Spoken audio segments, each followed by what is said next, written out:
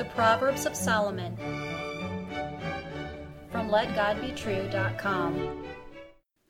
Proverbs chapter 16 and verse 13.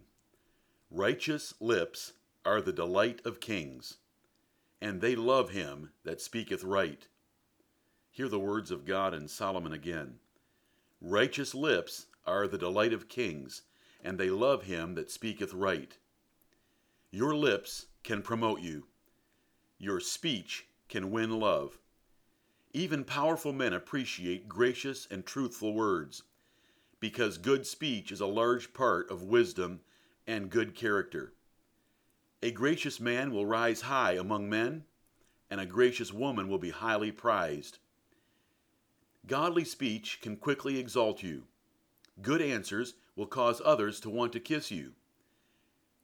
The right word at the right time is as beautiful as gold apples in a silver bowl. A wise reproof to an appreciative hearer is like jewels of fine gold. Your mouth can promote you in position in friends, or it can ruin you in every relationship of life.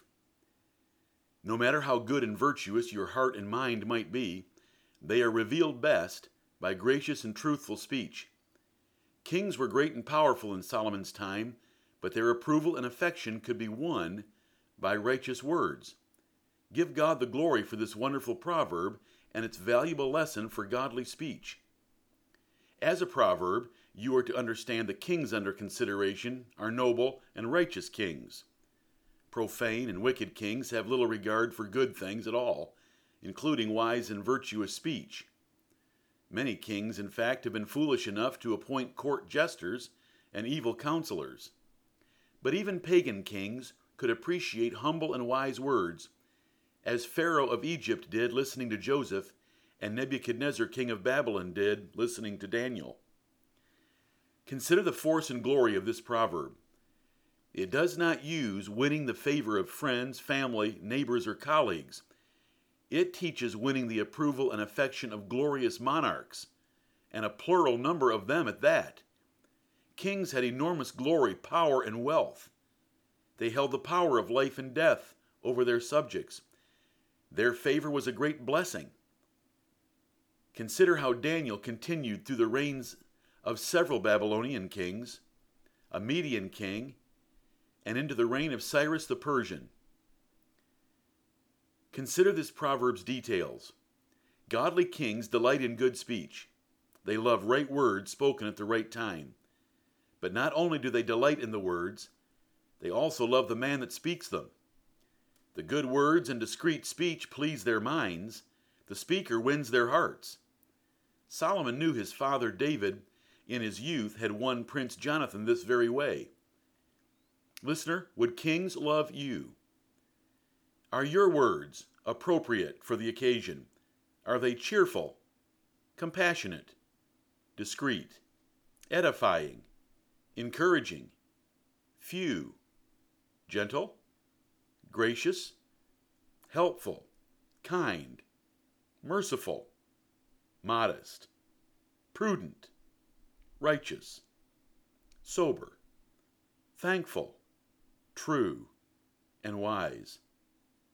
Or do you tend to argue, backbite, boast, complain, criticize, dominate conversations, flatter, talk foolishly, show disrespect, exaggerate, jest, lie, murmur, repeat yourself, slander, swear, tattle, or whisper?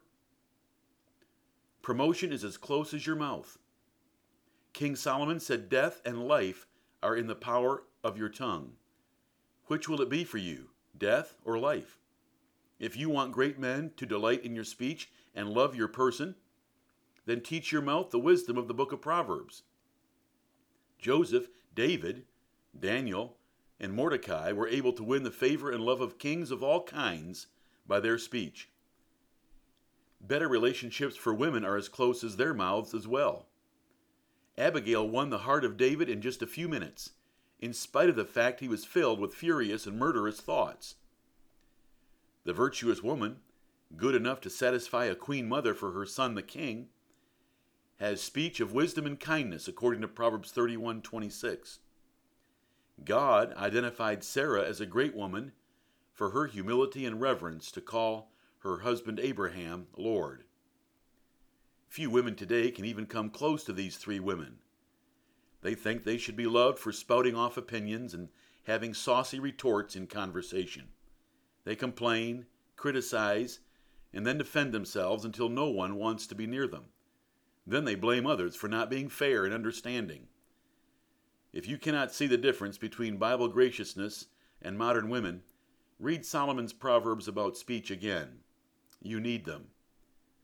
God gave Jesus Christ the tongue of the learned.